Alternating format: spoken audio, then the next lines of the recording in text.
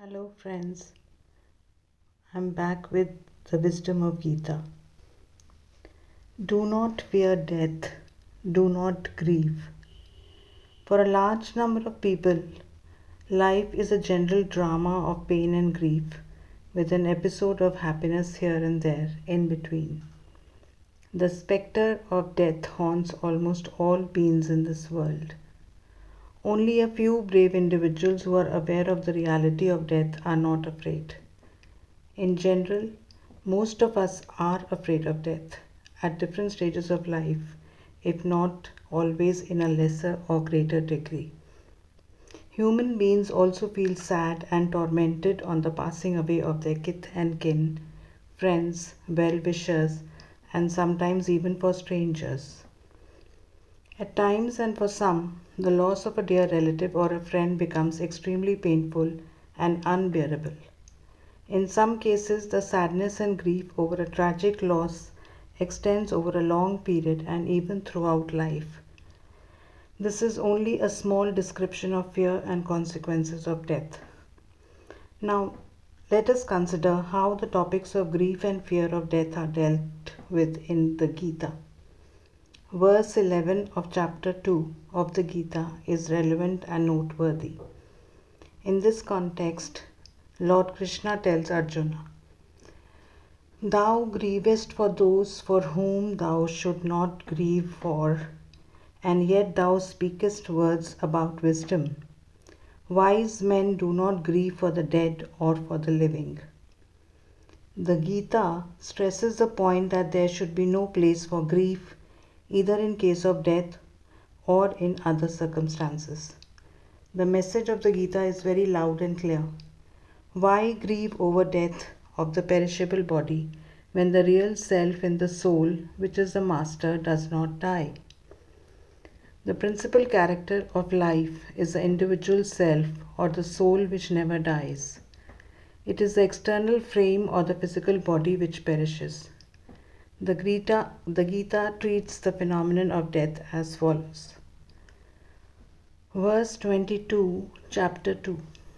Just as a person casts off worn out garment and puts on others that are new, even so does the embodied soul cast off worn out bodies and takes on those that are new.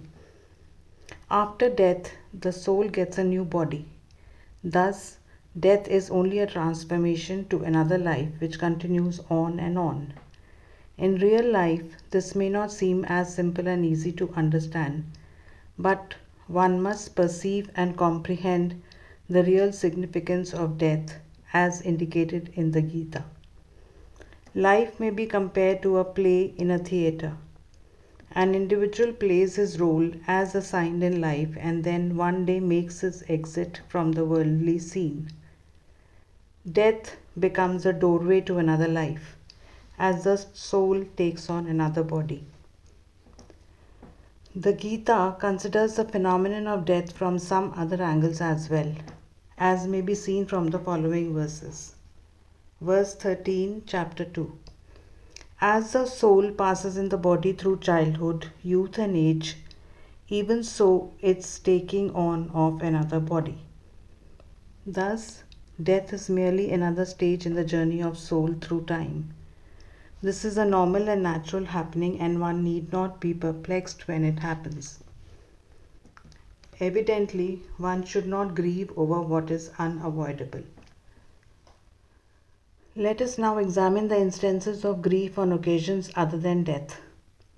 One may grieve in other cases such as disease, loss of wealth and property, failure and defeat, dishonor, personal jealousy and rivalry, and bad behavior faced in everyday life. Cases of this type may be multiplied. In short, grief happens due to unfavorable circumstances which had already taken place or are still in the process of happening or are likely to happen. In all these cases, one should try his utmost to remove the obstacles to the extent possible and avoid the negative emotions of grief and dejections or depression. One must face the situation as it comes and act accordingly and not given to despair and grief, as these tendencies are unbecoming of a human being. One must face, observe, and analyze an adverse situation and act wisely and bravely. One must realize the fact that simply grieving will not help. So why grieve? Some soul searching and positive thinking are required to ward off grief in such cases. Firm faith in God and performance of one's duty without attachment are very helpful to keep grief at bay. As human beings fail to perceive and recognize the pure and indestructible self in them, and are deluded and conditioned by their body, mind, and intellect, egocentric combination, they suffer from grief and despair. It is only when they rediscover themselves as a pure soul or the eternal spirit and tear apart the veil of temporary and delusory relationship with the body that they will shun all grief and sorrows of existence. When a person understands this reality, there is no cause for grief either for the dead or for the living. The Gita says that a person who remains unagitated in such adverse happenings is truly wise. Thank you.